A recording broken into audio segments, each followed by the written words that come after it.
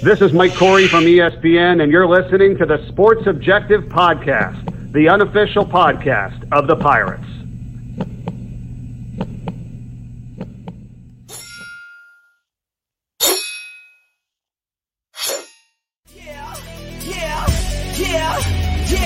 My heart is purple and gold. I'm a pirate down to my soul, and I don't back down, not at all. Find out when the cannons explode, from the sidelines down to the post. Put it down like not even close. All out to the last whistle blow. From the flag with the soul and crossbones. Everybody stand up, get your hands. Welcome into the Sports Objective as we have a very special show tonight. We're going to be talking basketball, and of course, Bubba and Kyle are going to be with us here in just a little bit. We got two special guests basketball-wise, and my good buddy Matt Semenza. What's up, dude? What's going on, Dave? How you doing? And I'm excited about the show tonight. Really happy to have Coach Mack and obviously David Glenn with us. So a lot to talk about around the world of college hoops. No doubt. Gentlemen, thank you so much. Coach Mack, of course, former East Carolina basketball coach. You've coached many years, great author. David Glenn, speaking of a great writer, the David Glenn Show. I see chapelboro.com for those streaming tonight, watching on Facebook and YouTube and Twitter. And we have this thing called the Final Four. So it's one of my favorite weekends. And I have to tell you, gentlemen, I'm more excited about this Final Four, not because of the second game of it, but the fact that I was thinking about this before we had the last weekend. The fact that we have fans back, it's more of a real tournament now. I don't know about you guys, but I was very depressed as a basketball fan with no fans in the stands. I know Coach Mack and DG, we talked about that last year, but I don't know who wants to go first. DG, do you want to go first and talk about that excitement of the Final Four? It just seems like it's a perfect script to have that second game of Duke, North Carolina, which we're going to talk about, but ultimately I think it's because of fans in the stands.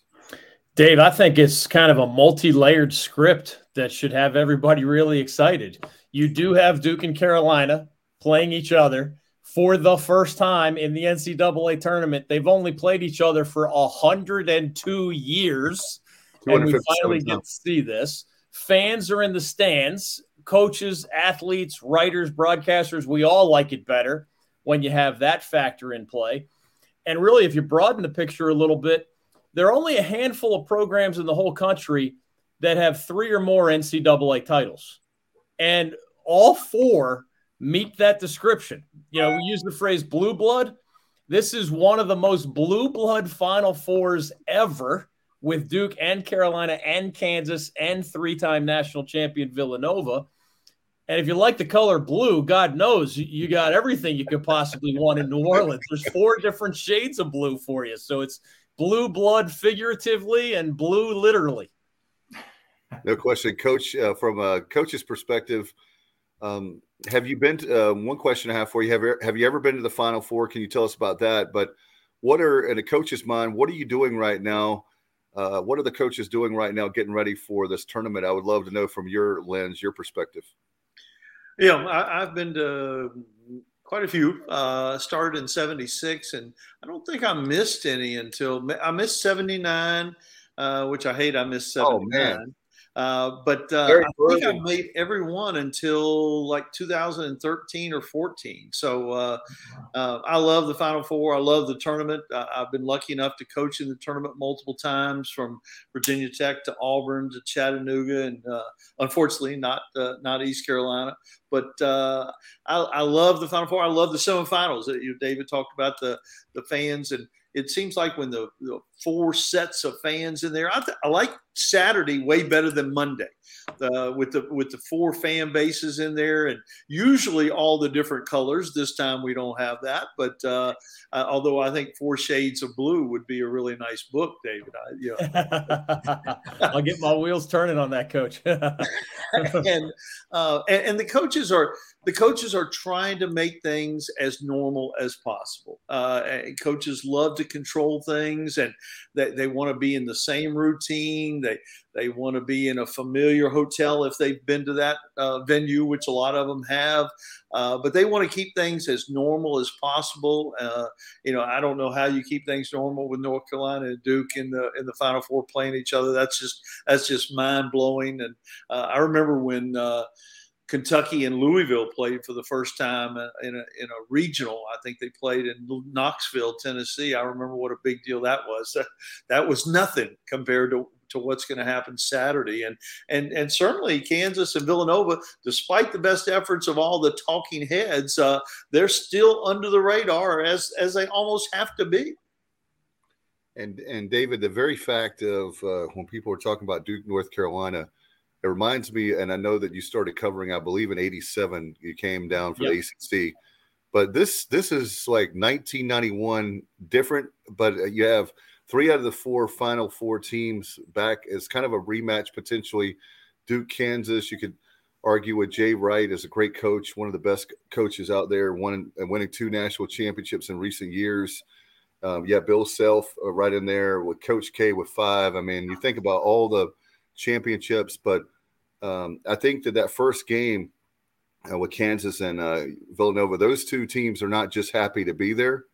They're going to, both of those teams can win it all, as well as that's the great thing about it. There's not some people love the Cinderella story like St. Peter's this year, but I think when it gets to the Final Four, I don't know about you guys, I love the 4 teams that are in it because they're logistically and literally they have a chance to win the national championship. It's not like, oh, well, the slippers finally came off, Cinderella. Yeah, it was interesting to hear Coach K talk this week about how, as Coach Mack just said, Saturday is his favorite day as well. And he says it's because it's one of the rare occasions where everybody has earned their way there as a champion. The way Coach K looks at it, obviously Final Four banners going to the rafters. You might not necessarily be the national champion, but just as an ACC tournament champion gets a banner, the Final Four is an accomplishment. I mean, the tournament has evolved over the years, but nowadays you got to win 4 games, 5 if you're in the first 4. You got to win 4 games just to get invited to this party. And the funny thing to me, I actually looked up these numbers because Kansas is a 1 seed, Duke and Villanova are 2 seeds. 76% of the tournaments have been won by either 1 or 2 seeds. Wow. They haven't always seeded the tournament. They started seeding it in 1979. So that's 40 or so tournaments. But 76%, we all love a Cinderella story, but the reality is most of the time it's 1s and 2s and 3s that win it all. And here's Little Carolina, one of the most decorated programs in the history of the sport, and they're there as an 8 seed. The lowest seeded team ever to win the national championship was Villanova in 1985 as an 8 seed. So the Tar Heels would be tying. It feels weird to say Cinderella, but NC State's Cardiac Pack was a 6 seed, higher than this year's Tar Heel team, and that's considered one of the most famous Cinderella stories of all time. So you got the Blue Bloods, you got the coaches that you mentioned, you've got all of them kind of wearing that championship label. And in a weird way, you do have an underdog in the Tar Heels. Vegas calls them the underdog to the Blue Devils. And I'll be interested to see what you guys think about this. But I just wrote an article at chapelboro.com basically on the concept of you better have a first-round NBA draft pick on your roster, or more than one, if you want to win the NCAA title. And I'm not sure Carolina has one, and I'm not sure Villanova has one. Mm-hmm. So either the rule of thumb going back 74 years, 74 consecutive national champions have had what I call the modern day first-round pick, which means a top 30 pick. I actually did the research going back 74 years. Wow. Every champion has a top 30 pick on their roster at the time they won it all. They're not all first rounders, quote unquote, because the first round hasn't always been 30 picks. But top 30, every single one. And I went back to the 1940s, guys. Villanova probably does not have a first round pick. Carolina probably does not have a first round pick. All those other Carolina national champions, they had Michael Jordan and Sam Perkins and James Worthy. Dean Smith had 3 guys that were picked in the top 4 of the next couple drafts. Mm-hmm. This is different, so it's either going to be more proof, as Kansas and Duke do have first-round talent, or it's going to be kind of a breaking of that chain in history. And maybe Villanova or Carolina will kind of upset that trend. And David, when you look back at that 85 team, correct me if I'm wrong, when Villanova was the 8th seed and they won it, was it Rolly Massimino who was Yes. the coach, correct? Yes. And I believe Ed Pinckney was the primary player. Is that correct? So now that is correct. And he was a top 30 pick that he year? was. Okay. And that was one of the teams that my attention was directed to for two reasons. One, they were such a Cinderella story. I wasn't sure they had a first rounder. Ed Pinckney was a top 10 pick, so we call that a lottery caliber pick. And they had a guy named Harold Presley that was a first rounder, and a guy named Dwayne McClain who was an early second rounder, and he was also top 30. Early second round back then was top 30. So in the end, Rowley had 3 top 30 picks. And although they were, one of the reasons I fell in love with college basketball is that I was a 17-year-old boy, a high school senior, maybe 16 or 17. As Villanova, of course, is located in Philadelphia, which was my hometown at the time. And it's a very pro sports city. So 99% of the attention goes to the Eagles of the NFL and the Phillies of baseball and the Sixers in the NBA, Flyers in hockey, et cetera. It's hard for a college team to get on the kind of, the front page, if you will. And sure enough, that team, Rolly Massimino, they shocked the world by beating John Thompson's Georgetown team and Patrick Ewing and those guys. And through the eyes of a 17-year-old, man, it's still reverberating with me all these years later. No question. Coach, what are your thoughts on that? Do you see it as a team like a North Carolina or Villanova that doesn't have a first-round pick, or do you see it that it's going to be a Duke or Kansas that does? Well, a couple things come to mind, and that's incredible research. But back to the Duke thing for a minute, that first game, regardless of what we say or what we do, is still potato skins and wings, and we're only going to get the steak later on in the evening. And Carolina, to David's point, other than St. Peter's, they are the Cinderella story. A week before the regular season ends, they're not in the tournament. Right. They're not going to be in the tournament, and they've made an incredible run. Now, where we might part ways is if Carolina wins the tournament, they'll have at least 2 first-round picks. You think? I do. I'll be shocked if Baycott's a first rounder. Caleb Love has a chance, but I really don't believe they'll have more than one, and they might not have any.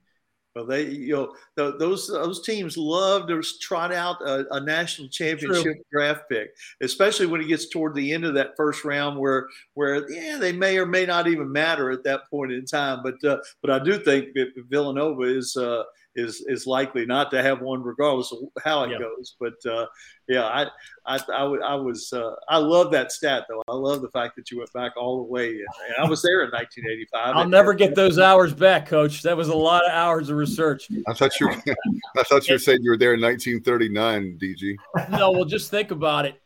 Just as a contrast, let's say maybe Caleb Love sneaks into the first round. Who knows? Maybe Baycott does. Just to give you all an idea, in 2009, when Roy Williams led the Tar Heels to the national championship, Ed Davis was a lottery pick. Tyler Hansbrough was a lottery pick. Tyler Zeller was a little mid-first round. Ty Lawson was mid-first round, and Wayne Ellington was late first round. Wow. So that's 5 first-rounders. Now, it's not always 5, but it is almost always 2, 3, 4. There have been 6. I think one of the Kentucky teams had 6 first-rounders when they won it all. Now, there have also been teams that only had 1, only in air quotes. I believe last year's Baylor's team had only Davion Mitchell turn out to – I know he was a first-rounder. I don't think anybody else became one. So there are Rick Pitino's national championship only had 2013 at Louisville. They had only 1 first-rounder. So, obviously – anything can happen. This is March Madness. Who knows? The Tar Heels will have pros. I'm not trying to tell you that they're, some kind of St. Peter's story out there. They've, if you count beyond the NBA, they might have a half a dozen guys. Brady Manick is going to make money playing basketball somewhere in the world. Probably not the NBA, but somewhere in the world. Maybe Leaky Black does as well, as a great defender and, only a role player on this team, but you guys know how that goes. a majority of Carolina players find a basketball job somewhere in the world, even if they were backups. But that's just one of the themes I'm watching because, seriously, Duke could have 5 first-rounders. And that's not a slight difference than Carolina's 0, 1. And, again, I'll be shocked if they have 2. Guys, I'm here now. I'll let Dave know. Dave decided not to introduce me, so I'm introducing myself. Hello, Kyle. I did introduce you earlier, by the way. Oh, well, I'm here now. Guys, I just wanted to comment on Saturday night. Obviously, going to be one of the greatest nights in sports history. WrestleMania, the return of Stone Cold Steve Austin Saturday night. It's going to be a big night. But you guys talking about a basketball game. First of all, I'm shocked that Matt knows so much about Villanova basketball, the East Carolina linebacker, spitting out Villanova facts and players they had back in the day. So I was watching that game. I thought Georgetown was going to win. I'm not a Villanova fan in 1985. Yeah. But that was an incredible run they had there, Kyle. That was a hard one to forget. 1985. Was there? And there how was old Matt? You were, I think, to beat. There was 3. It was crazy. Yeah, there was. How were you 85, Matt? I was 9 years old, Kyle. Okay, all right. You're old enough to remember. Yeah, I was 5 in '85, so a few years make a difference. So 9 years old, you got enough recognitive memory to remember that Final Four, whereas 5 years old, I was watching He-Man. Yeah. I was 16. That's a lot easier to remember. In that Final Four, there was 3 Big East teams, right? There was Georgetown, Villanova, and was it Memphis. Okay. Yeah. I don't know why I was thinking St. John's maybe with Chris Mullen, but maybe that was the following year. I thought there was 3 Final Four teams from the Big East that year. Was it that year? The Big East does hold that record with 3 from the same league. Because Villanova was the reason I remember that is Villanova was nobody was talk about Cinderella. The Georgetown, it was definitely Georgetown was going to repeat, and you can forget about it. That's what makes me wonder about. I'm hearing all these. Oh no, you're right. You're right. St. John's was there that year. Okay. So it was Georgetown, Villanova, and St. John's in that same year. So that is the one example of a single league getting 3 of the 4 teams. And yes, Memphis was the 4th. Yeah. Who did Villanova beat to get to the Final Four? Let's see. Villanova played Georgetown, so yeah, that's a good question. I don't know if it could have been the other 2. We lost at Auburn. We lost to Carolina in the Sweet 16, and then they lost to Villanova in 1985. Okay, right. Good stuff. Tell us a good. Do you have a coach? Do you have a? This is a sidebar because I love his commentary. But do you have a good Charles Barkley story for us? One that you can tell in the air. Charles was something else. We've talked about this a little bit, but when we signed Charles, we actually went to recruit someone else, and another assistant on the staff saw Charles and said, "We need to recruit this guy." And he had just demolished Bobby Lee Hurt, who was the #1 center in the country, playing out of Butler High School in Huntsville, Alabama. It was a Christmas tournament, so we jumped in there and somehow got him to come to Auburn, and we knew it was going to be challenging. We probably didn't know exactly how challenging it was going to be, but it was challenging enough on the front end that my wife and I, and she has stayed with me despite this, we sold our house and moved into the athletic dorm just to make sure Charles did the right thing every day. Wow. Basically was go to class. Are you serious? We lived in the dorm with Charles, and Charles will tell you if I'm at the same event as Charles right now, he will start the conversation by saying, "I hated that man right there," and then he'll backtrack and say, "But I love him today." So, and fortunately, he does. So that's that we've grown a lot together. Coach Mack, can we get a commitment from you as a friend of the podcast if you will ask Charles Barkley to come on the Sports Objective? I'll ask. I've asked him to do a lot of things so he hadn't done, including go to class. So. Well, tell him he'll get to talk to the Kyle from LaGrange, and that'll put it over the top. You might like the wrestling conversation. You all might get along right there. I love Charles Barkley, man. I'll tell you what, as a North Carolina guy, you know, when you talk about my favorite NBA players and my favorite personalities in the game, I'm not a Jordan guy. Anybody, I love this. Probably my two favorite guys of all time in the NBA are Charles Barkley and Shaquille O'Neal, and I love to see them go back and forth on TNT. They both seem like genuine dudes. Well, as the general public has started to get to know more and more, Charles is exactly who he appears to be. There's nothing phony about him anywhere, and he's the same whether we're sitting at Crystal's having a burger or a pizza joint, or whether he's on. I mean, I literally text him while he's on the air, and I see him answer me right away, but.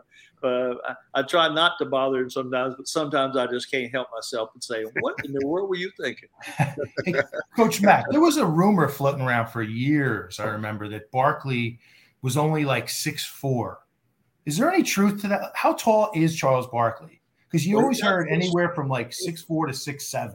He's not 6'5", but I don't know if I'd call him 6'4", but he's not very big. So about 6'5", huh? Amazing. And the weird thing, you know, that was unusual for a guy like that, got a lot done, but also he had really small hands. It took him a long time before he could even palm the ball, which makes so many of the things that he can do with a basketball pretty incredible. Wow. No question. I got to tell everybody's talk about you were saying not a Jordan guy. I will tell you, in 1998, DG, you'll appreciate this. Talk about no pressure. My boss at the time, Henry Hinton, that you guys know, asked me. He had started up Cable 7. So back then, Michael Jordan had a celebrity golf tournament to honor Ronald McDonald, a great cause. Unfortunately, later he moved to the Bahamas around 2000. But anyway, it's 1998, and they say the first shoot that you're going to do in the history of my I have more of a radio career, a year of television, very limited, but they asked me to shoot the Michael Jordan Golf Classic Skins game. So it's July. It's about 100 degrees outside. I'm there at Brook Valley Country Club, which I adore. I used to live near there.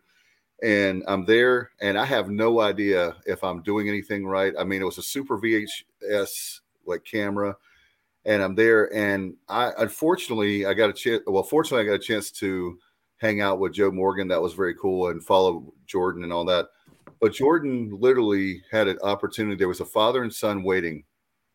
And, of course, I'm watching it because I want to see how Jordan is. I'd heard he was not very friendly and all that. And all of a sudden, the father and son, they'd waited a long time, and Jordan walks by, and it's nobody there. It's a handful of us there, right? And they asked him for his autograph, and he said, I don't do autographs. And he was really ugly to him. And I said, you know, if you're Jordan and you don't have a line of people, how come you can't sign Michael Jordan and scribble something really quick and keep moving?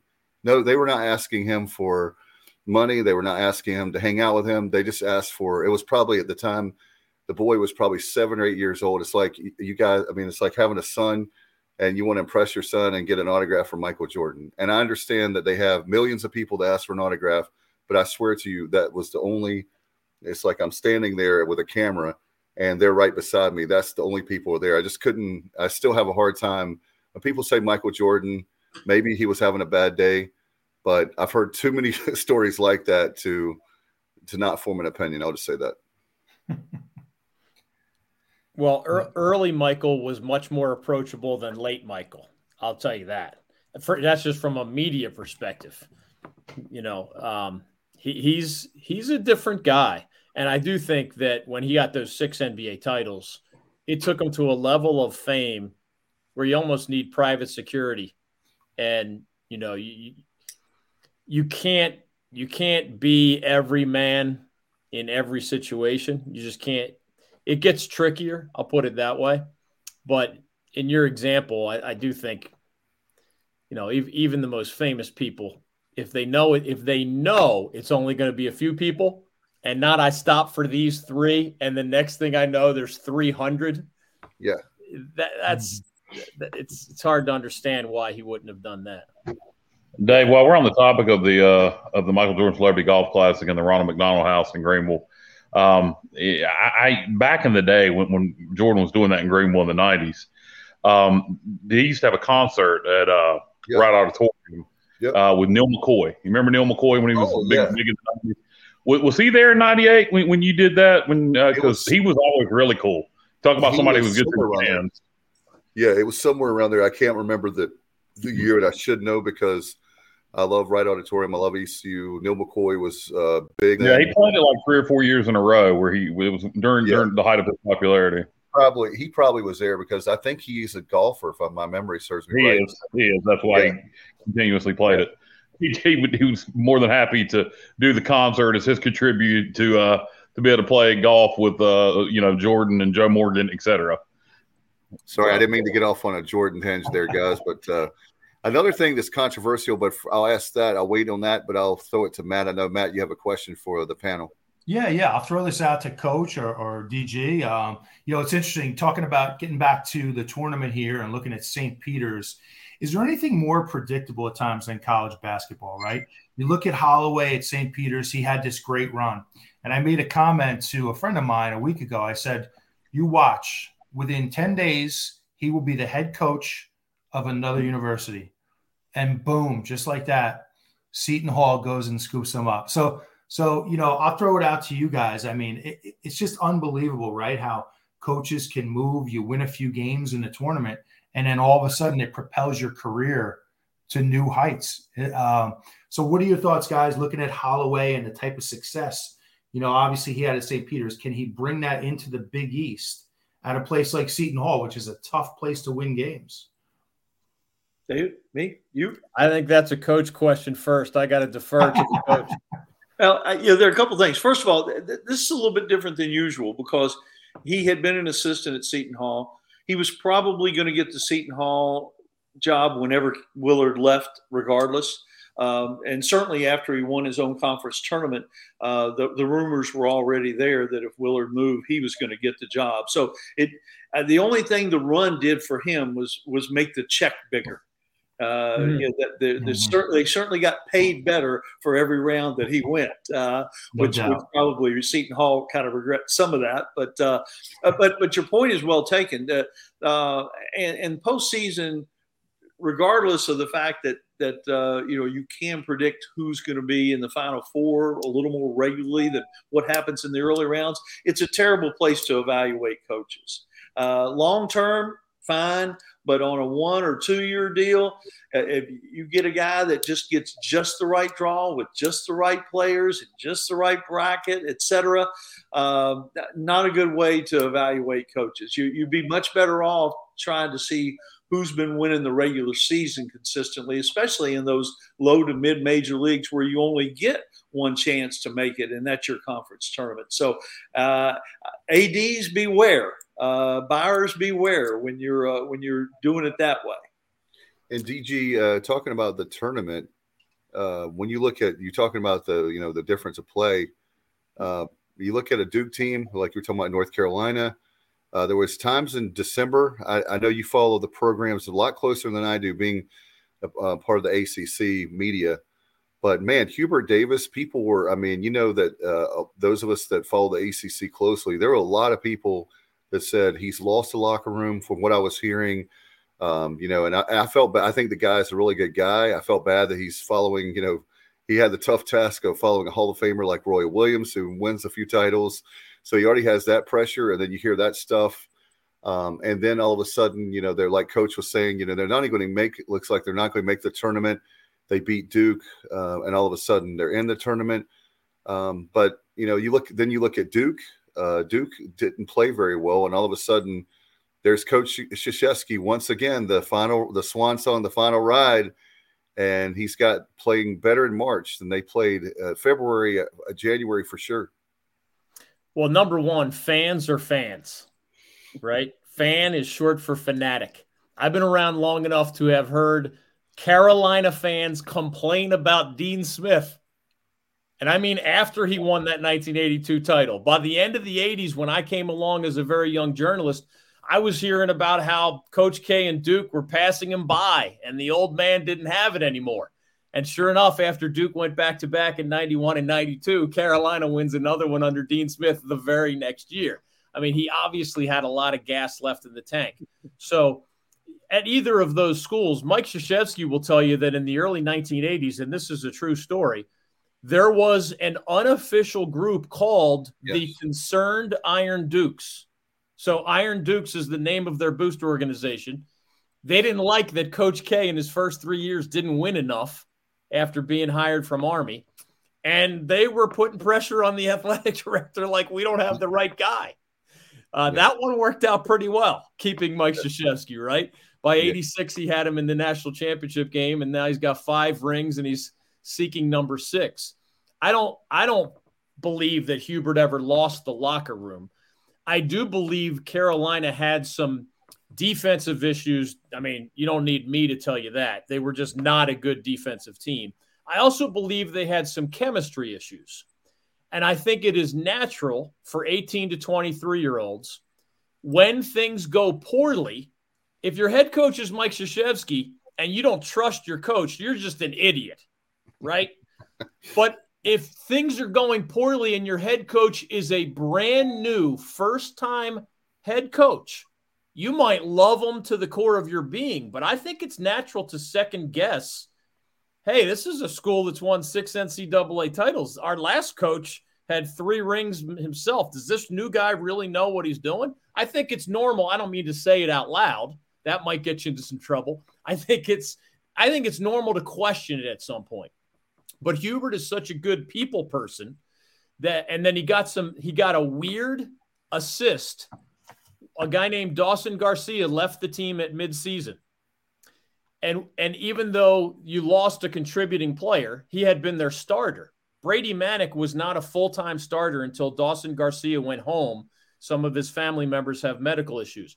In an unusual way, rather than the Heels being hurt more by losing a quality rotation player, I believe it simplified their chemistry and allowed those 5 guys. I mean, if Hubert Davis plays his starting 5 way more than Dean Smith or Roy Williams ever did, Hubert will run those guys out there for 40 straight minutes if he has to. It's R.J. Davis, Caleb Love, Leaky Black, Brady Manick, and Armando Bacot. And they got a lot of time together, sometimes literally 40 minutes. They built chemistry together. There was no more, should Dawson Garcia start? Should Brady Manick start? Why is Brady not shooting quite as well? Well, once Garcia left and a guy named Anthony Harris was unavailable also, I think it takes away – it just removes some potential chemistry questions and problems and maybe finger pointing and second guessing the coach about who should be playing more and who should be playing less. So X and O wise, they just got tougher and better defensively, but personnel wise, they just got simplified. And what could have been a loss of a key player turned out, in my opinion, to just benefit the way the pieces of the puzzle fit together. And by the end of that season, going to Duke, they were not capable of doing what they did in Durham a month before that or 2 or 3 months before that. Absolutely no way. Go into that environment and get that win against that team. No way. By then, they had better chemistry. They had confidence in each other. And again, I don't think Hubert Davis ever lost the locker room. I think that's more fan talk. But I do know that Dawson Garcia was a complicated personality in that locker room. So maybe that is what led to those kinds of fan speculations. DJ, you mentioned Coach Davis playing his starters a lot, not really going to the bench a lot. Do you think if that happens Saturday night, you got the same guys on the court for pretty much the whole game and they managed to beat Duke, do you think that, at some point you would think you're going to run out of gas? Do you think if he does that, as emotional as that game will be Saturday night and they get past Duke, that they'll be out of gas for Monday? I thought that was a bigger issue, Kyle, at the ACC tournament, which ended up not being an issue because the Tar Heels didn't go very far. But I think it's a lot harder even for, amazingly fit young men to play 4 games in 4 days or 3 games in 3 days. I think the day off, even though it is emotionally supercharged, I think these guys at this stage of the season, maybe nobody's 100% physically, but the adrenaline is going to carry you a long way when you're playing for a national championship. And at this point, their bodies expect it. Beyond, my bigger question is actually related to that. I'm dying to see how the referees officiate this game, because the Tar Heels don't want to go to their bench. I'm actually dying to see, and Coach Mack, you might know the answer to this. I know the ACC director of officials really well, a guy named Brian Kersey. Before that, it was a guy named John Clockerty. I know how they think about things, but they're not the ones making the decision about who referees games. Do you know, Coach Mack, would you purposely put referees with teams that they covered a lot during the season? Or would the national director of officials hesitate to put ACC referees on a Duke Carolina game? In other words, I guess you could view it either way. Either they're more familiar with the personnel and the coaches, and that helps make them better referees. Or I don't know, maybe somebody has a conspiracy theory that you shouldn't put ACC refs because, I don't know, they might like Duke better or like Carolina better. I don't know. But I'm dying to see that, because if there are a lot of whistles on Saturday night, Carolina's in some trouble because they just have nowhere to turn. Well, there have been less whistles in this tournament than any tournament in history. So you're probably not going to see Carolina get in trouble unless somebody just makes some silly plays. Back to the and I want to finish the officiating question, but back to the question about fatigue. You've got plenty of time off. You've got a day, like you mentioned. You don't have that in the ACC tournament. Plus, even during the game, it's not as big a factor, because you have 2.5, 3 minute timeouts. You have a 20-minute halftime. Everything goes slower. You have the reviews, the play reviews, which we're having a record number of those, especially toward the end of the games. I don't think having a short bench is nearly as big a deal as it's certainly not as big as it would be in the ACC tournament, but even in years past. But the officials, I don't think Collins really, first, I don't think he has an incredible amount of power over how the games have been called. I think that goes back to their supervisors, whether it's Curtis Shaw or Brian Kersey or whoever the league may be. Second of all, so many of these guys call in so many leagues. There's so much overlap because of the fact that they're independent contractors that I don't think they even look at that anymore. I used to be surprised when you'd see an ACC guy get in an ACC game in the early rounds. I don't even think about that anymore, and I don't think the officials think about that. Now, could there be an ongoing, head-to-head with somebody, especially somebody like a Coach K who gets on them pretty good, or even with a player? That's possible, but boy, by the time you get here, anybody in this Final Four is pretty dadgum good. Yeah. I don't think the coaches will even be concerned about that. I really don't.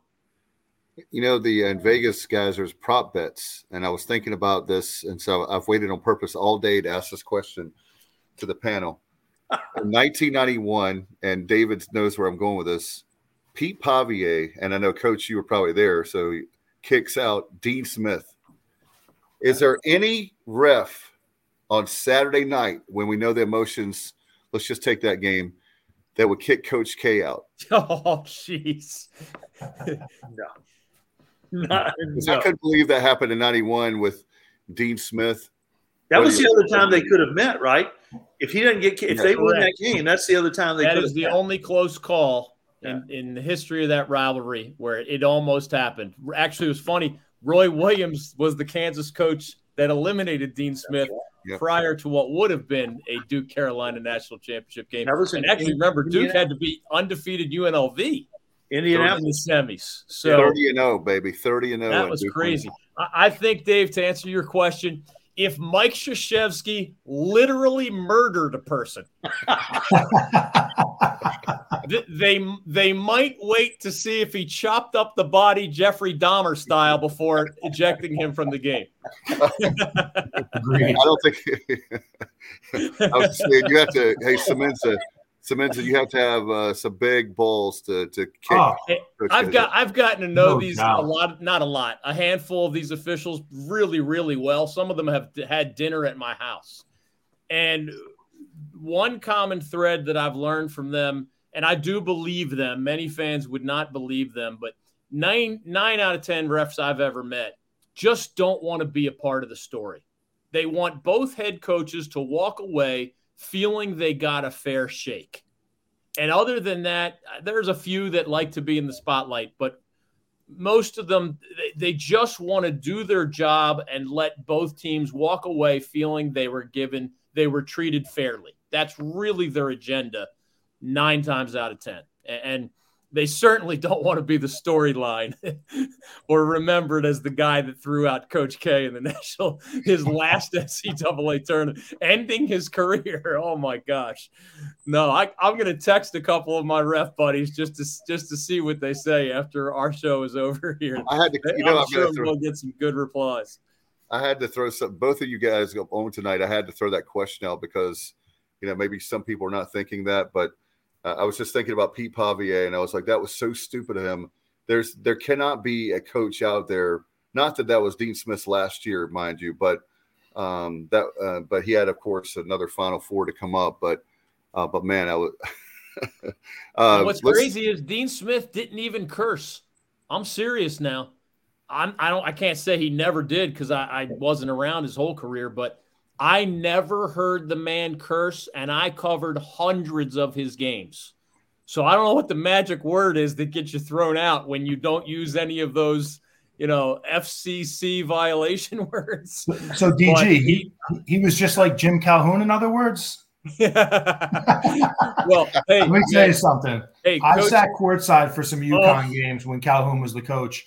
I walked away with a new vocabulary. I've never seen anyone go as hard on his players as Calhoun. So just an aside. Yeah. You talk about two guys opposite ends of the spectrum, right? Yes. And Coach K can still be profane, but I lived it. He was 10 times more profane earlier in his career than he has been as an older guy. I mean, he still gets into the referees, don't get me wrong. But there was an evolution in him where I believe midway through his career, whether it was his wife or somebody else, they were starting to say, you're looking too much like your mentor, Bob Knight, on some of these nights. Mm. And I give him a lot of credit. Again, he's no angel, but he avoided many of Bob Knight's worst characteristics in the end, while, of course, keeping, many of the better things that he learned from Bob Knight at Army back in the day. By the way, guys, here's a sidebar for you. Fun fact, 1983, I'll never forget this. What coach in the ACC had the most technicals? Do you know it?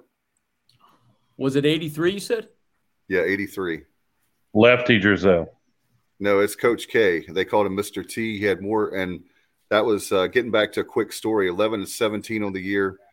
I remember the story very well. I was of all places, when Duke was losing that game to Virginia by 43 points, my mom took me to Kmart, and they were getting crushed, right, in Durham, North Carolina. There were people at the Omni screaming at Tom Butters, the Duke AD, screaming at him to fire Coach K at the tournament at the Omni in Atlanta, Georgia. So for all the people, and that's something we're going to talk about, the new hire at East Carolina. We'll talk about that in a second. I wanted to talk about the fun stuff first before we get into. Hey, Dave, I'm gonna have to go. My boss called me and my real life boss, not my wife, but my boss from work gave me a call, and I need to return his call. Okay. But just a couple of things I want to comment on. One, everybody during the NFL playoffs were talking about, is the NFL scripted because of how good the games were? Coach K and Duke in the Final Four. Is the NCAA tournament scripted? No, seriously. But it seems like it's like a movie. Yeah, North Carolina in the Final Four. It seems like it's scripted, but of course it's not. It's just interesting how these things happen. Then I did want to make a comment on something we talked pre-show because I wanted to talk about this on the show. So I'm going to get this out, and then I'm going to sign off. The Eric Church situation, which ties into the North Carolina Duke game, and I'll handle it more delicately than I did in the pre-show. Eric Church is a guy I've seen in concert 4 times. He's one of the few good Nashville country artists. I'm a huge fan of Texas Red Dirt Country, the whole independent scene. Guys like Cody Jinks and Steel Woods, Chris Knight, Whitey Morgan, Whiskey Myers, that whole scene. And that's good country music. So right now, if you're angry at Eric Church like I am, Go check out some of those guys. That's real good country that's still being made today. But Eric Church to cancel his concert Saturday night to watch the Duke UNC basketball game, you get paid between $750 and $1 million per show if you're Eric Church. There are people who are just as excited about that Eric Church concert as he is about UNC Duke in the Final Four. You got people that spent hundreds of dollars to go see that concert. And for him to cancel on his fans like that, to me, is just – I lost a lot of respect for him. He's an Appalachian State graduate. I got a problem. There's a bunch of East Carolina fans that make me very angry for being huge Duke and UNC fans. You went to App State, okay? You know, maybe if it was App State in the Final Four, I could forgive you. But give me a break, dude. So, you know – Eric Church lost a lot of respect. Shows how much he really cares about his fans. I just wanted to get that out. I don't know your guys' thoughts on it, but to me, it's just very unprofessional and shows what he really feels about his fans. And that's all I got, guys. I'm sorry I'm going to miss the discussion on our basketball situation at East Carolina and the decision to get rid of Dooley, which I think was premature. And Dave, I know you're more passionate about that than me. But good luck to our new coach, and I think he's coming into a tough situation with the transfers, losing Newton and Suggs, particularly Newton. Going to be a complete rebuild yet again, and I think Dooley was on the cusp. It's a shame, but Coach Mack, you wouldn't know anything about that, would you? A little bit. Yeah. So I'm going to get off here and go Pirates, and everybody enjoy the Final Four Saturday night. Thanks, Kyle. Yeah, let's get to the easier one first, the Eric Church deal, guys, and then we'll go to the East Carolina question. But let's go to the Eric Church first. Yeah, my quick take on it is they do give the dates of the Final Four well in advance. So if you are Eric Church at that level of wealth and fame, it does not take an extraordinary amount of foresight to just say, let's not plan a concert on the Final Four weekend. I mean, and to be fair, a majority of Carolina fans did not expect these Tar Heels to end up in this Final Four. 95% of Carolina fans who say they saw this coming are liars. Eric Church obviously didn't see this coming either, but how could you? My point is, regardless of whether you thought the Heels were going to be great, horrible, in between, unpredictable, just don't schedule a concert. If it's that important to you, just don't schedule a concert on Final Four weekend. It can't be that hard. Well, right, guys. It's like with the Pirates, with the baseball, with Cliff Godwin. Bubba and I, we were just talking about that. You know when the run is for the College World Series to go to Omaha. You know when it is every single year. So it's the same thing with us, with our fan base, with the College World Series, with all the many tournaments that we've never regionals, super regionals, we've never made it. For us to make it to Omaha is going to be a huge deal. So like Bubba was saying in the green room earlier before you guys came on, the very fact of that thing, he said if they make it to Omaha, he's going to be there, and he knows, like his family knows, don't schedule any family vacations around the middle of June in that area, that week or so. So you're exactly right, DG. The other thing is, if you have a concert, you make a commitment. Going back, God rest his soul, my theater director for community theater, Alan Osborne, told us many years ago. He said, "Your ticket, their ticket is a contract. So they have it. They bought it. They invested in that ticket." And you have an obligation, if it's 4 people or if it's 1,000 people like we had at our local theater to see the show. If it's a packed house or 4 people, you still go out there and give a great performance. And so for me as a performer, not at that level of his, of course, but being DJing for 25 years, all the theater I've done for the last 30-some years, there's no way in the world, and I don't care if the Pirates are playing, and we're doing a show, I'm not going to, unless it was maybe an emergency with my children, maybe, would be the only thing keeping me from going, something that people would give me a pass, but not to watch a ball game. And you guys know how much, I mean, we have a sports show by East Carolina, but there's no way in the world. And I can't believe a record company and I don't know, but what do you think, Coach? Well, I will say, if Virginia Tech, my alma mater, makes it to the Final Four, I will cancel on the Sports Objective. That'll be fine. That'll be fine, Coach. I'm just going up front with that. All right. That's a great response, Coach. Well, hell, if East Carolina ever makes the Final Four, I'm not coming on the show either. If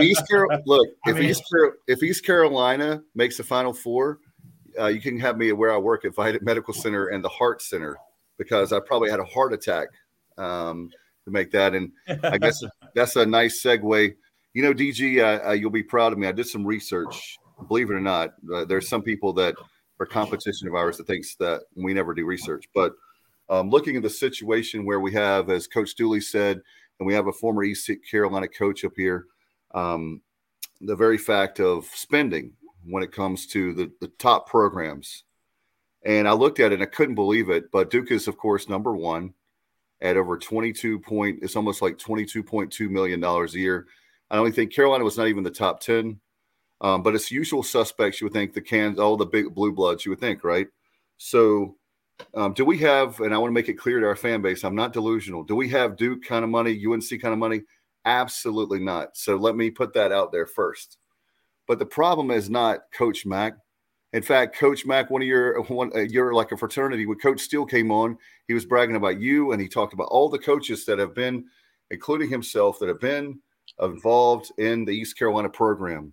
And I have said all along, and the guys are sick and tired of me talking about our group text, it's not a coaching problem at East Carolina. It's a commitment problem. The man that's here on the screen, Coach Mack, is a phenomenal coach. We've had phenomenal coaches, including a guy that you know very well, David Glenn and Dave Odom. We've had guys from the late 70s now. You look at all the coaches we've had a lot of great coaches. To me, it comes down to making it a priority. Leo Jenkins, love him to death, but he made football the priority at East Carolina. I'm not knocking football. We have a former linebacker from the 90s there with Matt Semenza. I love the other sports, love football. But the problem is for me, and I want to get your guys' take on it because you guys know it maybe better than I do with basketball. It just seems like we don't have a commitment at East Carolina. Well, maybe I'll go first so we can lead up through an ECU grad and a former ECU coach. I know enough coaches to know that one of the questions they ask themselves when they think about a job, everybody wants to know, what are you going to pay me? Everybody wants to know, who's my boss going to be? But one of the other questions all the guys I know ask themselves is, can I win there? Can I win there? And whether you're looking at budget numbers for the American Athletic Conference from 1 through whatever, for the sport of men's basketball, or you look at facilities, who's is bigger, who's is smaller, who's is older, who's is newer, or fan support, or even things like, is this particular sport number one on my campus, right? Mm-hmm. At Florida State, football is one.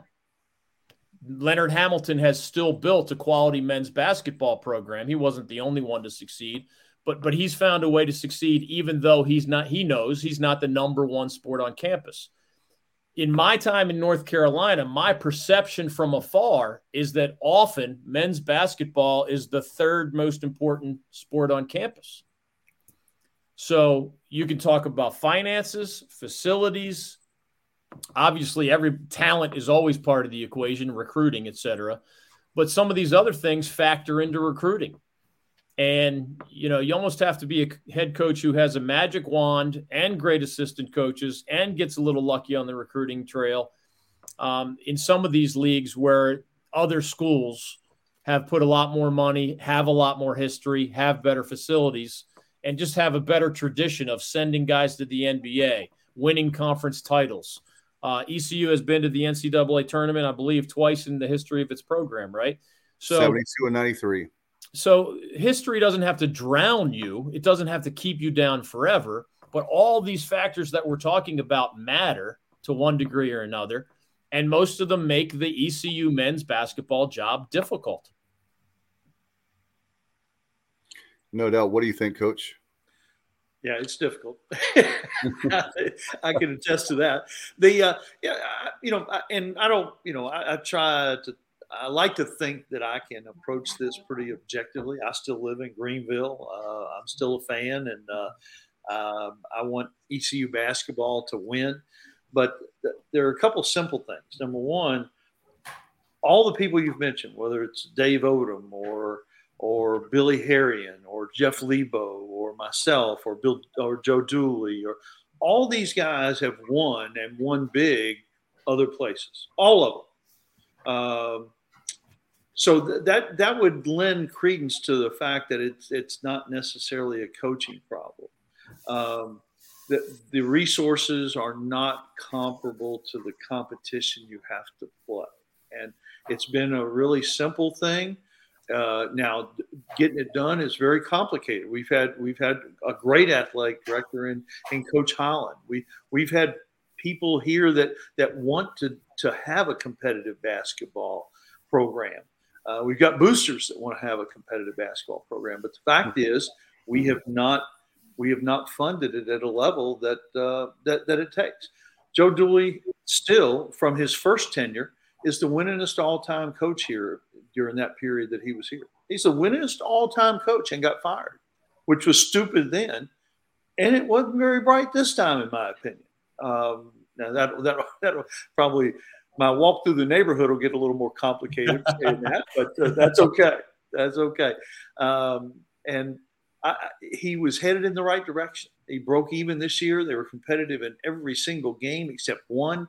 They were never quite the same after the COVID pause around Christmas, first of the year. They never again had their complete roster intact, and they still were competitive except for one game at Houston. And we saw what Houston is capable of against everybody. I don't understand it. It may work out, but on paper, it doesn't make sense to me. Didn't make sense. Won't make sense. And I wish Michael Schwartz all the best. I hope they win. I hope he's the guy. But I don't think it was right. I don't think it was a good basketball decision to get rid of Joe Dooley at this point in time. Guys, I have a question for you, and let's get right into it. East Carolina, obviously, with the loss of Joe Dooley. We just lose two key players to the portal. Tristan Newton being a huge impact to the roster, losing him, and then obviously Suggs goes too. So, Coach, I think I'll throw this out to you first, and then, David, I'd like to get your comments on it too. But considering right now you have a new coach coming into this situation, you just lose two of your best players potentially. All right, you have 1,000 players sitting in the transfer portal right now. Okay. How realistic is it to build a program with players coming out of high school at this point? Or are you really in a situation at East Carolina in particular, are you trying to build through the portal first? How would you approach that in 2022? It's just so much different now than it was even 5 years ago. I'm not sure how many schools in the country can avoid the portal. I haven't looked at this.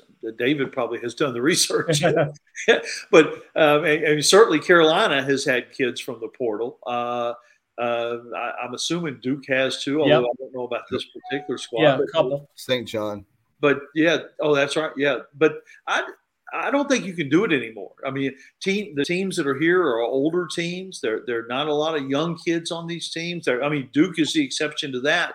But you're talking about a handful of people. But at East Carolina, the portal is going to be the answer. Now, it could be part of the problem, but it can be part of the solution too. And anytime you have a coach, you're going to have some roster change. But it's more. I read the other day where Murray State had every player on the roster go in the portal, every player, because their coach Matt McMahon went to LSU, and a couple of them have already committed to going to LSU, and you're going to see more of that too. I know several people who got Power 5 jobs who are going to take players from their previous school with them, which has never been a big deal before because they weren't going to be immediately eligible. So kids were hesitant to do that. But now it is going to be a big deal, and you're going to see a coach one day walk in and take his best players to the next job, and that's going to be part of his interview process. But the portal – the portal giveth and the portal taketh away. So Coach Schwartz, he better have lots of contacts, and hopefully he and his staff have a lot of contacts and can get East Carolina back to some kind of relevancy in a short term? Well, I'll tell you this, but thanks to Bubba, so we give him credit. He's speaking of research, and we knew this, but I had forgotten this. Tristan Newton has been reached out. There's seven SEC programs. He's got a laundry list of people that have been after him. I'm sure Suggs won't be quite as big, but he was an important piece to the East Carolina thing. And guys, we're going to lose between graduation and transfer that we counted, and maybe more, at least 6 guys on the basketball program this year from graduation and between that. So it's amazing. I just don't know how, maybe I'm wrong, but Michael Schwartz, I'm sure, is a great guy. I'm sure that he's a great coach from everything I've heard. He's got a great resume. I'm not anti-Michael Schwartz. I'm just anti-blowing up the program every 4 years. And then you expect Coach Mack. I mean, why would a coach – that's my thing is now, why would a coach come in knowing that, like we talked about, we're not making a commitment? There's all kinds of things that I've wrote a laundry list of stuff, and I'm not David Glenn, a great writer that you are, but I can write an article right now, and if you could be my pseudo writer of things that we can do at East Carolina. There's simple things. One thing that was done that we know firsthand, the administration didn't buy basketballs because they hated Dooley that much. Practice basketballs for the opposing team, it was embarrassing. There's all kinds of stuff in there, and I'm not going to go down that road, but I can tell you a lot of stories that we've been doing this show for over 4 years. People, DG, you know this, people, when they're not happy, they leak stuff to us, whether we want to hear it or not. We've been hearing for 2 years they hated Dooley, 2 years at least. And we didn't go on the show because we're not, believe it or not, some people may not, but we're not a shock jock show. We're very passionate about our program, and we want our basketball program to be great. We're in the state of North Carolina, and as our good friend Cy Seymour says, Duke and North Carolina can only take a few guys. They can't take every guy in North Carolina. And there's guys in Kinston. There's guys all over the place. If we had the right guy, I don't know, Coach, maybe that's not fair because you're a recruiter and I'm not. But I just don't understand. And I have assistant coaches in Pitt County talking to me, and they tell me, you know, we want our guys to go to East Carolina. It makes perfect sense for them. And they're not talking about the best player on their team is probably going to go to an ACC school, but the second or third best team guy on the team may go to East Carolina, and they want to go to East Carolina. But a lot of times our coaches are not recruiting them. And some of it may be because they feel like those guys from – it might be Farmville or Kinston or the local schools that are really good in basketball won't give them the time of day. I don't know. Maybe you can help me out on that one on recruiting. Those damn coaches, you can't trust them. You know, one thing I will say about recruiting local players, and I was, you know, fortunate enough to be in a city like at Chattanooga where there were a lot of players. You don't want to take a local player that is not going to play. Yeah, you know, that's worse than taking one, you know, and having him leave. Or you take one that can't play. Now you've really made the local coaches mad. Yep. But it's complicated. Yeah, that part's complicated. But the answer to the original question is: if you're ECU in the sport of men's basketball, you better look at every talent pipeline. So don't give up on high schools. Sure. Because some percentage of your program is going to have to remain built on not necessarily immediate impact guys, but developing players over time. But just in our neighborhood, guys, I looked at what Kevin Keats brought in on the transfer portal at NC State, and I like Coach Keats a lot. And my reaction was, you're in big trouble. Because I had seen those guys play at other schools, and I know the ACC better than I know any other league. I've covered it for 35 years. And I just knew they were not going to be impact players for the Wolfpack. And then I looked at Steve Forbes at Wake Forest, who was entering his second year. Under the old rules where you couldn't have an immediately eligible transfer, Steve Forbes would have been doomed to a second consecutive horrendous year with the Demon Deacons. Because the rules changed and because the transfer portal has exploded, he found a guy, Alondas Williams at Oklahoma, that became the ACC Player of the Year. And he found a kid, Jake LaRavia, who's also on the NBA radar, who had been all conference at Indiana State. So it's not like he was a diamond in the rough. He was one of the best players. I think that league is probably a top 10 league. So it's not like, he has a magic wand. Jake LaRavia was a really good player at a slightly lower level and became all ACC. So Steve Forbes finds his two best players. Like literally, they're two of the 10 best players in the league this year. So that's the difference between 13th place and almost making the NCAA tournament. And it's not as easy as I just described, but some of this stuff you can see on the front end. And if one of your full-time assistants is not dedicated, I want you to live, breathe, sleep, and eat the transfer portal. I want you to dissect video. I want you to see who would be a good fit for whatever we run offensive and defensively. One of my full-time assistants, I'm going to call him Coach Portal until he gets me players from the portal. And then maybe I'll go back to his original name. That's how important it is right now. No question about it. With do you and Coach Mack, I'll ask you this. Do you think East Carolina will ever make the tournament? I mean, do you think that we have a chance? I mean, I know that it's been – I mean, guys, I was 19 years old, almost 20. Wow. When East Carolina played Carolina, I was one of 50 students that won the lottery. They only gave 50 students out, and we sat behind the basket there at Lawrence Joel Coliseum there at Wake Forest. And Carolina. 10 years ago, Dave. Yeah, exactly. But when I was sitting there, and Carolina, of course, pulled away, and we gave them a fight, but there towards the end we had to foul, and they tack on the points. And they were the best team. Obviously, they won the national championship. But I would have never in a million years thought that we would be waiting this long. And notice I'm not asking to win the national championship. I'm just asking to be in the big dance. That's all I'm asking for right now. Maybe when I'm a grandpa or 90 or 100 years old, there might be a lightning in the bottle and there might be one special year. But right now I'm just looking to how do we make the tournament? How do we make the NIT? Is that possible? It just doesn't seem like that it's possible. Maybe it is. You're going to get to see it. I may not, but you're going to get to see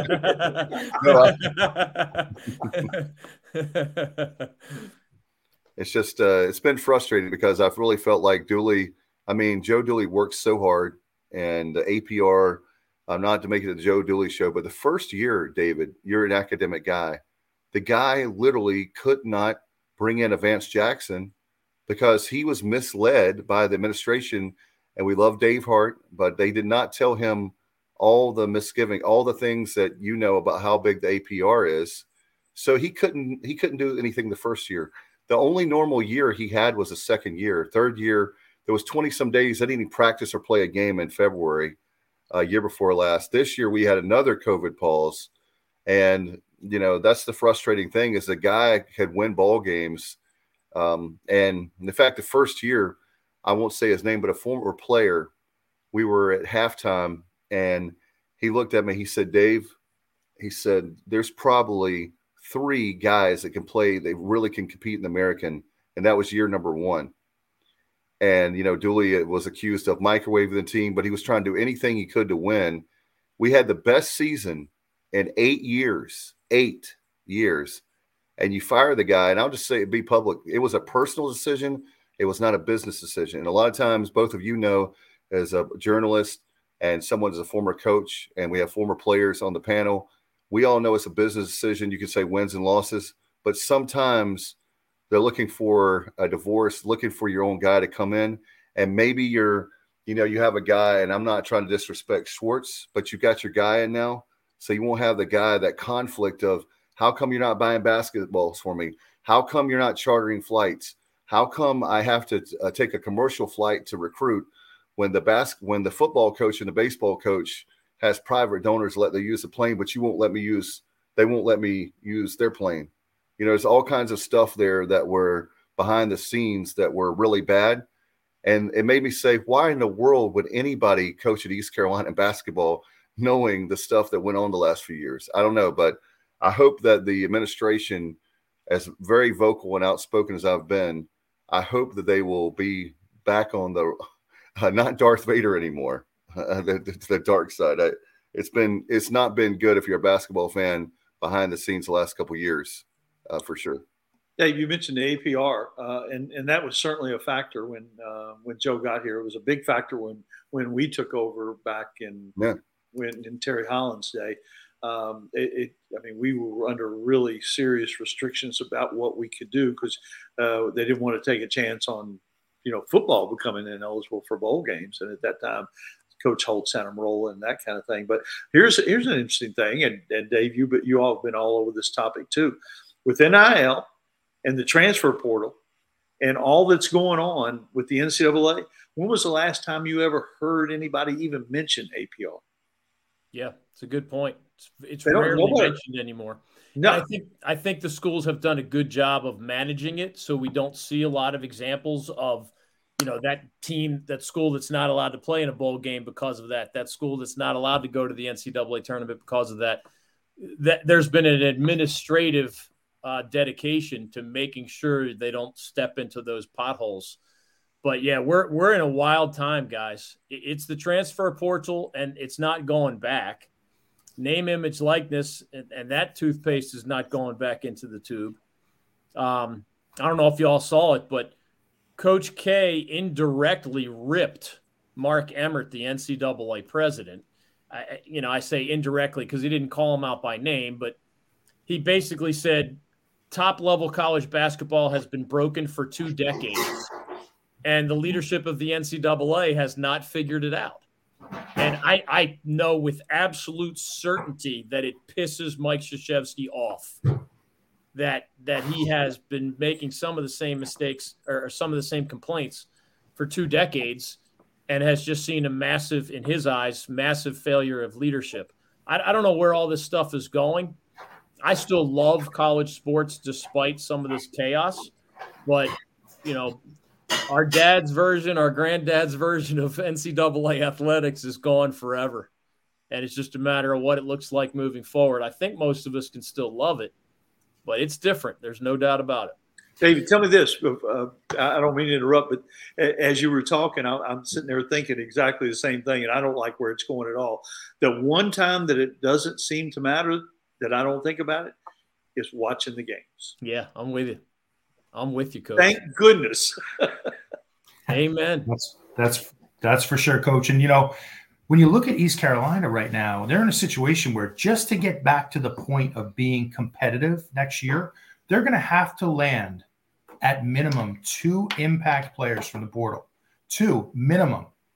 3 or 4 to get to a point where now maybe you're back to a point where you're battling for a 500 record or slightly above. This is a rough situation for this coach to come into. And, I think when you throw in the loss of Newton in particular, you just lost the only guy who in a half-court set, when things get tough, when the offense breaks down, he has the ability to create his own shot and go one-on-one. He's the only guy I really saw on the roster that had the ability to do that. So this is a tough spot. And David, like you said, my assistant coach, I will name him Portal at this point, because if you don't land 2 or 3 minimum, you're going to be guaranteed bottom 3 in the American Conference next year. That's just the facts. I mean, I hate to say it, but it really is the truth. And here's the thing, guys, that gets me, and maybe Coach, I don't know if you want to abstain, but you have a guy that wins 15 games, okay? 15. We'd won 8 the previous year because of COVID, so you go from 8 to 15. Now, when Schwartz comes in and you fire a popular coach, some people want to duly gone because they don't pay attention to – they just think about wins and losses. They're a casual fan. They don't know anything about basketball probably. But anyway, I'm not going to go down that road of who's a better Pirate, who's a bigger fan. But I will tell you that when you look at 15 wins, you're setting up Schwartz to – and like I said, I think he has a great resume. I think personally he's a great guy. He seems like I have a lot of energy like I like. But you're setting him up for failure because you have a popular coach you fired. And, Dave, Ruffin McNeil in 2015. It's not as big on that level. Yeah, I won't go that far because way more people care about football at East Carolina than basketball. That's obvious with the state of the program. However, with that being said, you better win more than 15 games. I don't think that's possible when you don't have players So why did you get rid of a coach?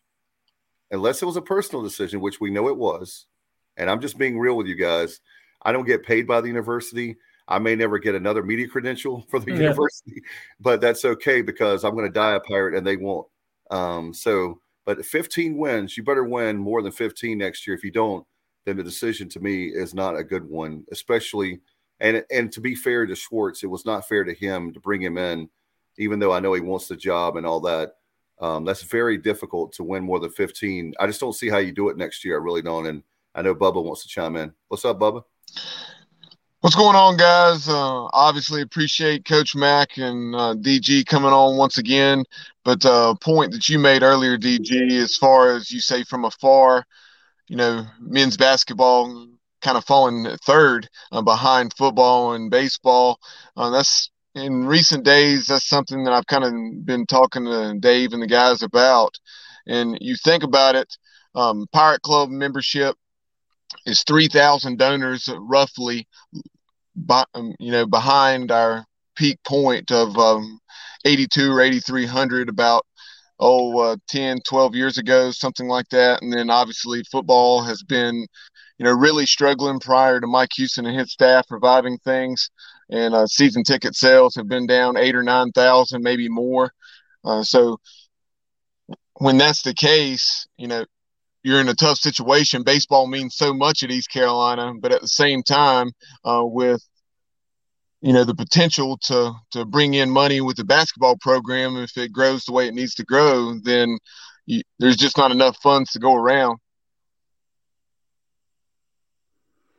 I think that's a fair point. It's complicated, guys. I mean, we don't live in a world where every program is created equal, right? I mean, back to the ACC that I cover most closely, it is not coincidence that most of the smaller private universities have a hard time being consistently successful compared to some of the larger public universities. The larger public universities have more alumni, often with deeper pockets, who are making bigger contributions, et cetera. So the Boston colleges and Wake Forests of the world, right now, Wake Forest is up in football, but for most of the last half century, they've been down with only a handful of exceptions, right?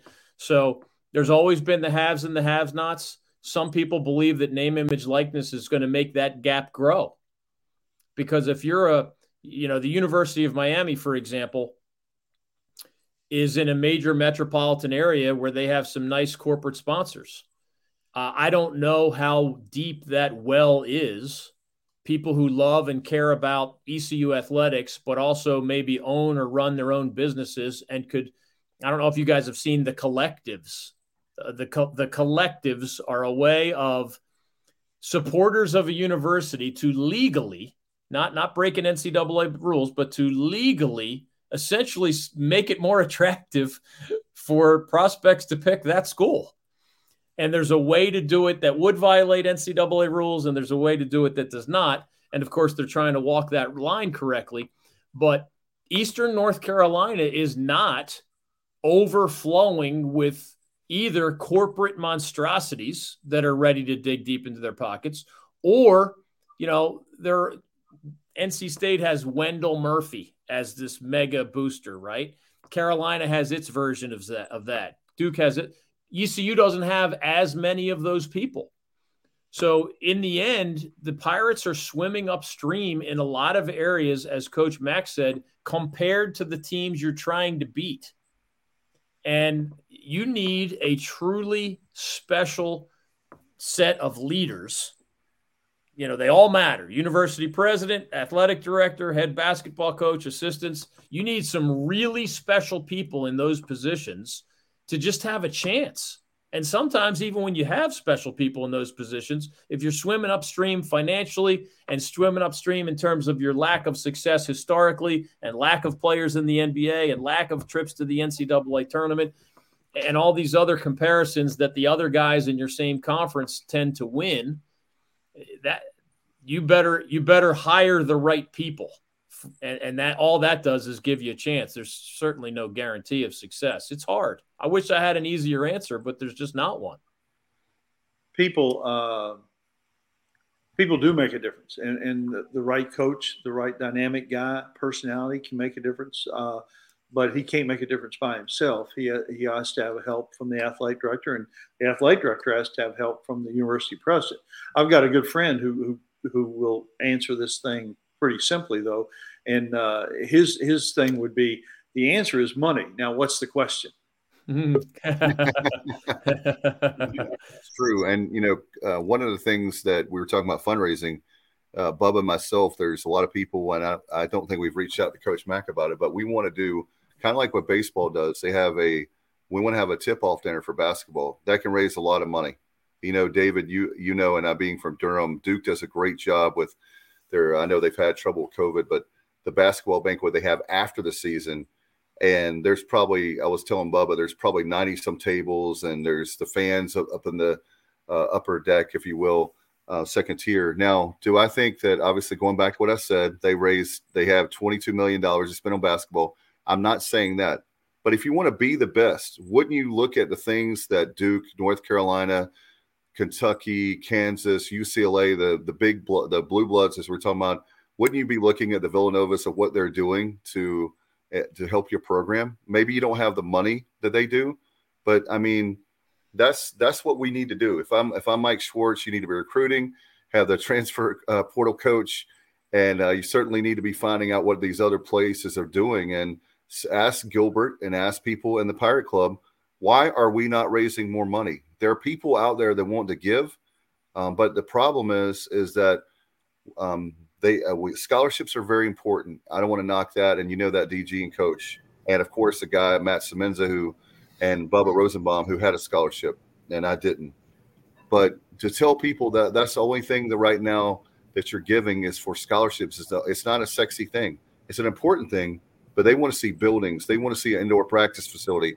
They want to see improvements to Minges. They want to see everything that Cliff Godwin wants, and those sort of things. And they have a campaign that for some reason they won't announce that they've raised a lot of money for the bigwigs that committed to an indoor practice facility. And I've been told that. So I'm like, if it's like $14-15 million, then why are you waiting? What are you waiting for to tell these people, the fan base, hey, we're doing things. We've got the money. We're going to have an indoor practice facility. That's the latest thing that's driving me crazy over the last couple of weeks. That, I'm like, what do we have to do to get the announcement out? It was supposed to be January. They said, they were going to wait till March.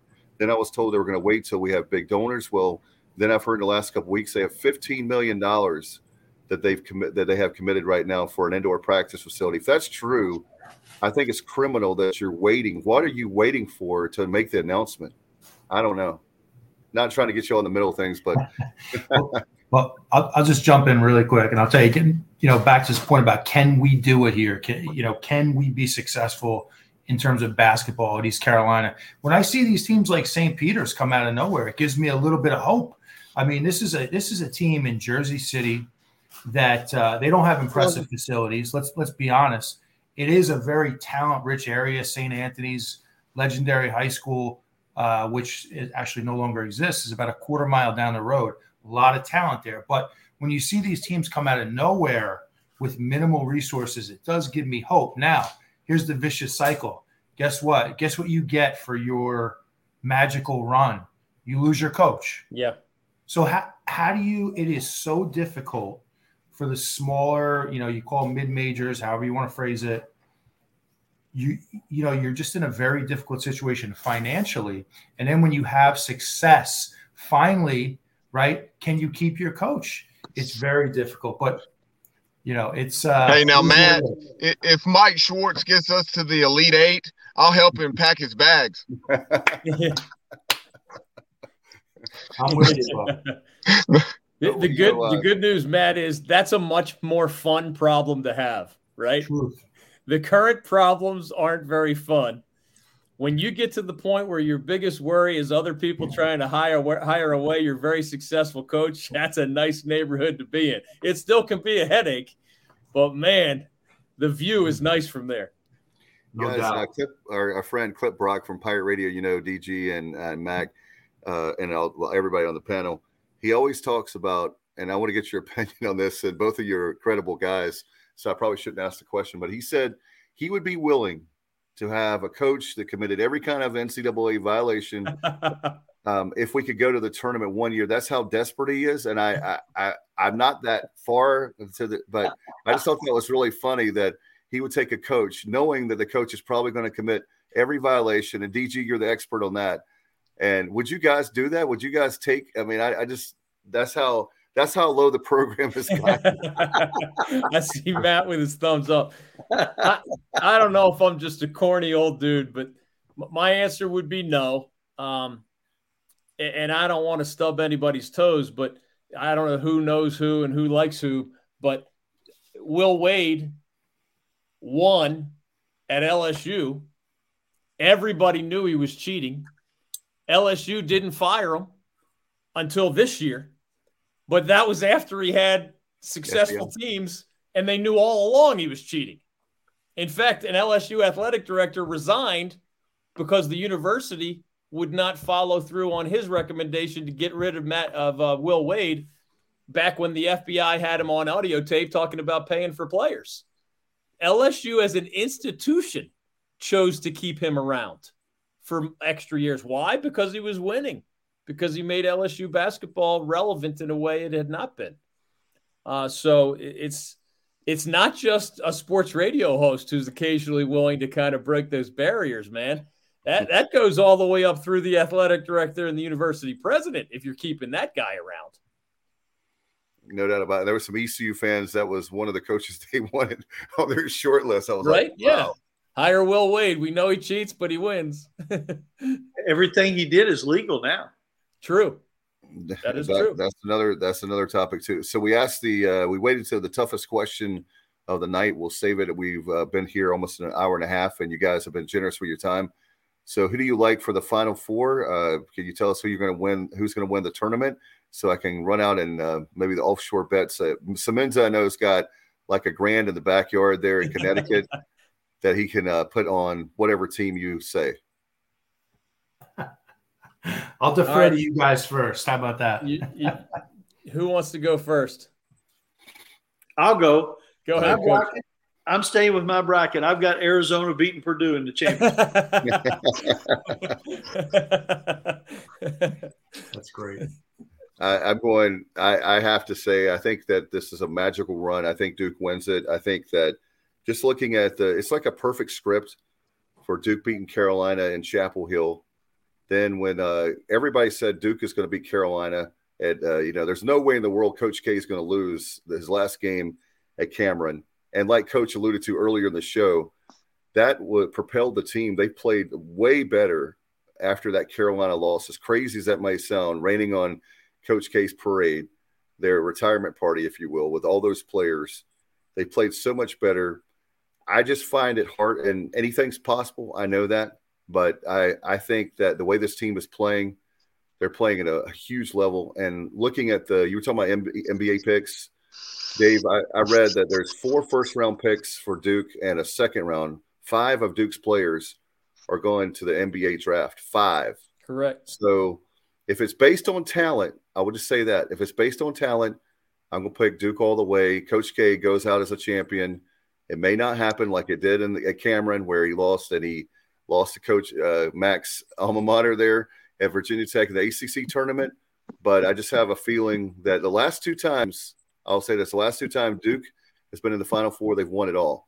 They're different teams, as Coach would say, but the last 2 trips, they've won it all. And I thought that Duke would make it to the Final Four is like just to make it to the Final Four. But now that they're in the Final Four, anything can happen. So who wants to go next? All right, I'll bite. Well, I had Kansas in the national championship game in my original bracket, and I'm going to stick with the Jayhawks. I mentioned the NBA factor earlier. Kansas has it. Villanova doesn't. So I'll take the Jayhawks over Villanova, which also just lost one of its better players to injury.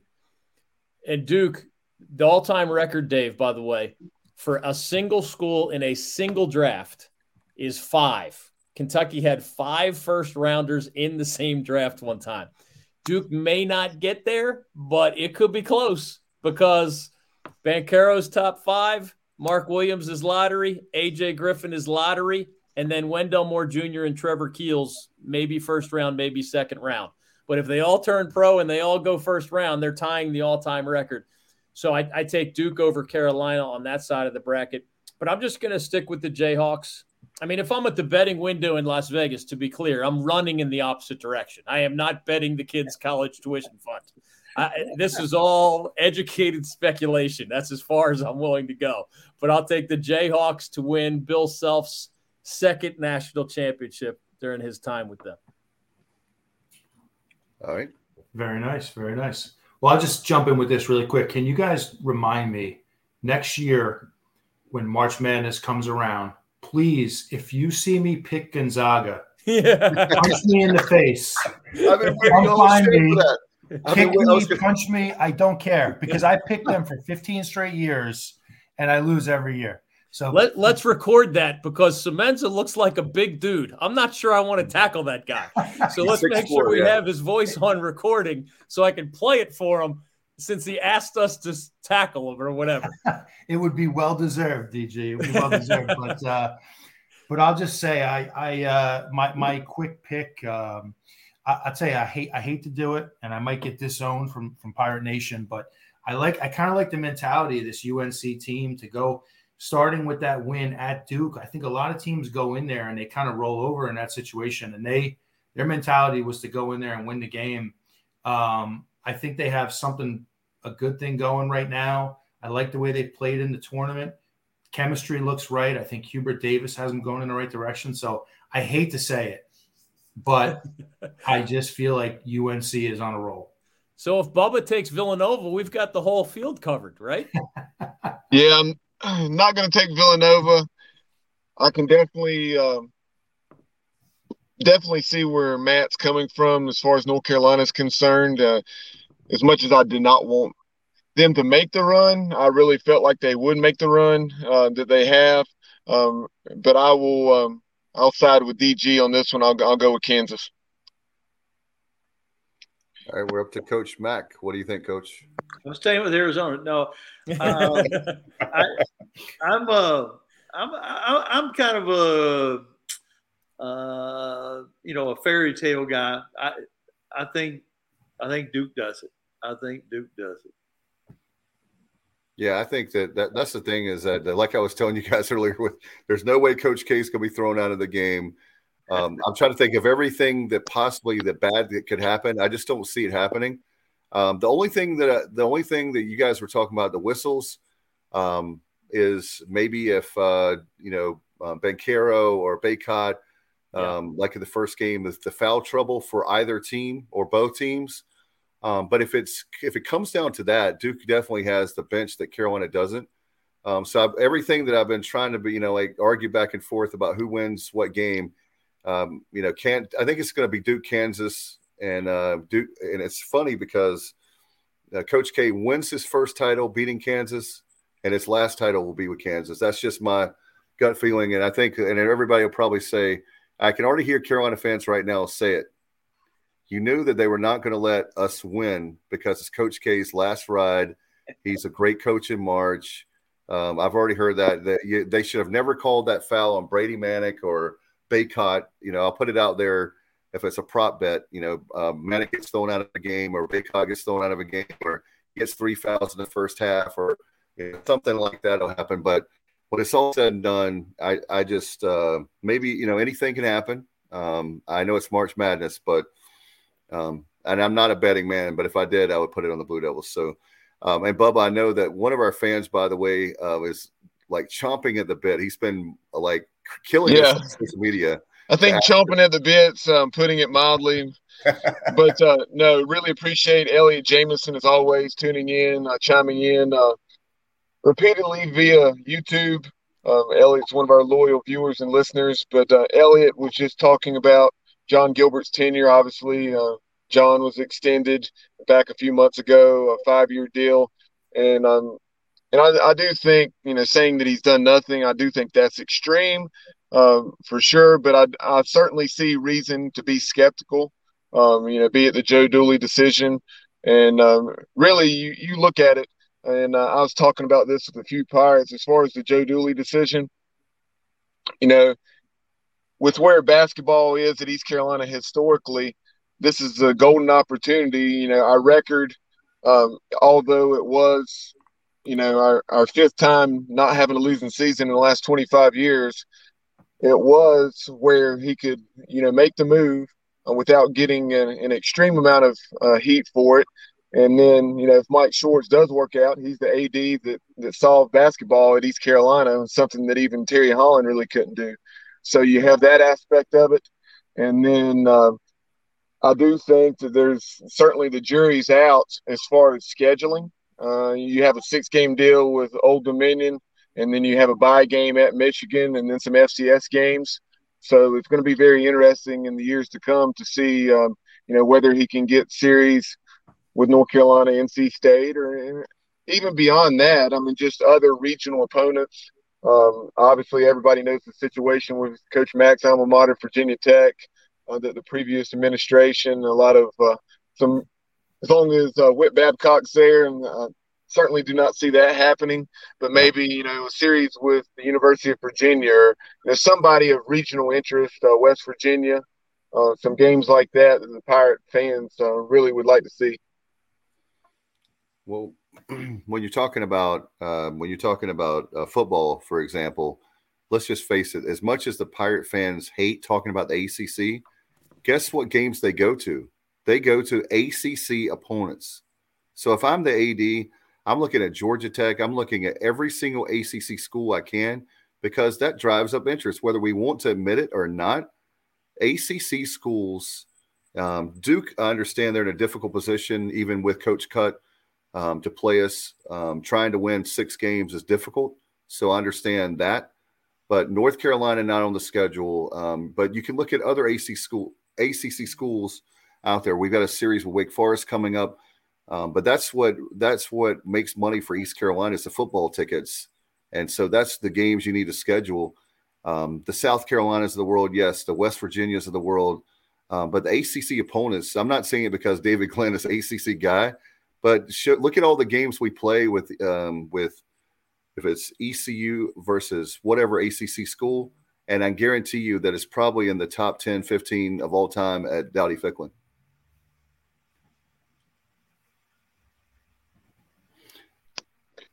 Yeah, David. I mean, it's just one of those things. I mean, even though it's declined in recent years, whether it's an ACC school or App State. That was Terry Holland's argument there when some people didn't like that game being played. I mean, App State is going to bring 5, 6, 7,000 people, or as many tickets as they have available to them. And then whereas back in those days, a UAB or Southern Miss for that matter, even though they had very, tradition-rich program with a lot of success, I mean, they weren't going to bring more than a couple hundred folks, if that. No doubt about it, but we'll have we're going way long tonight, gentlemen. Thank you so much for coming on. I know they're like, we're going to kill these guys. We enjoy both of you very much. 2 of our favorite guests on, and when this time of year, and we'll see how the tournament plays out. Final 4, $4,000 a seat. I know Semenza has that kind of money. Everybody on the panel except for me. So I will be working. I will be working, unfortunately, and but I have to stay home. But even if I could, I wouldn't be able to afford New Orleans as much as it's one of my favorite cities in America. Great place to have a Final Four. Coach Mack, DG, thank you so much. And before we go, we want to give I know, Coach, you said that can folks still buy the book? Do you have any books left to sell? Yeah, just got to come by my house. Okay. And are you writing the second book? Tell DG about your books. Well, I don't know where I'm going to be living because after tonight's show, I may have to move areas. But no, my book, Dave, was an Eddie Biedenbach quote. Now I found out later he stole it, but the title of the book was "What I'm About to Tell You Is the Truth or Could Be." The sequel is going to be called "The Truth," though, and that one you're going to want to buy. That's cool. All right. I just talked with Coach B the other day. He's become a friend of mine. Great dude. Coach, I need you to ship one of those books up to my house, all right? Hey, you email me your address. It's on the way. You got it. And DG, how can people – I see chapelborough.com. We usually talk about your career. I guess that you're writing there and any other places right now. Yeah, so I'm still teaching at UNC Wilmington, sports media.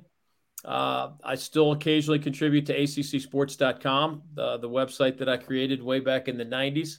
But a lot of my March Madness stuff I've been sending to chapelboro.com. It's the word chapel and then BORO.com. It's a radio station and website here in the Triangle area. So it gives me another outlet for my ACC-oriented stuff, including those 74 years of research on national champions with top 30 draft picks.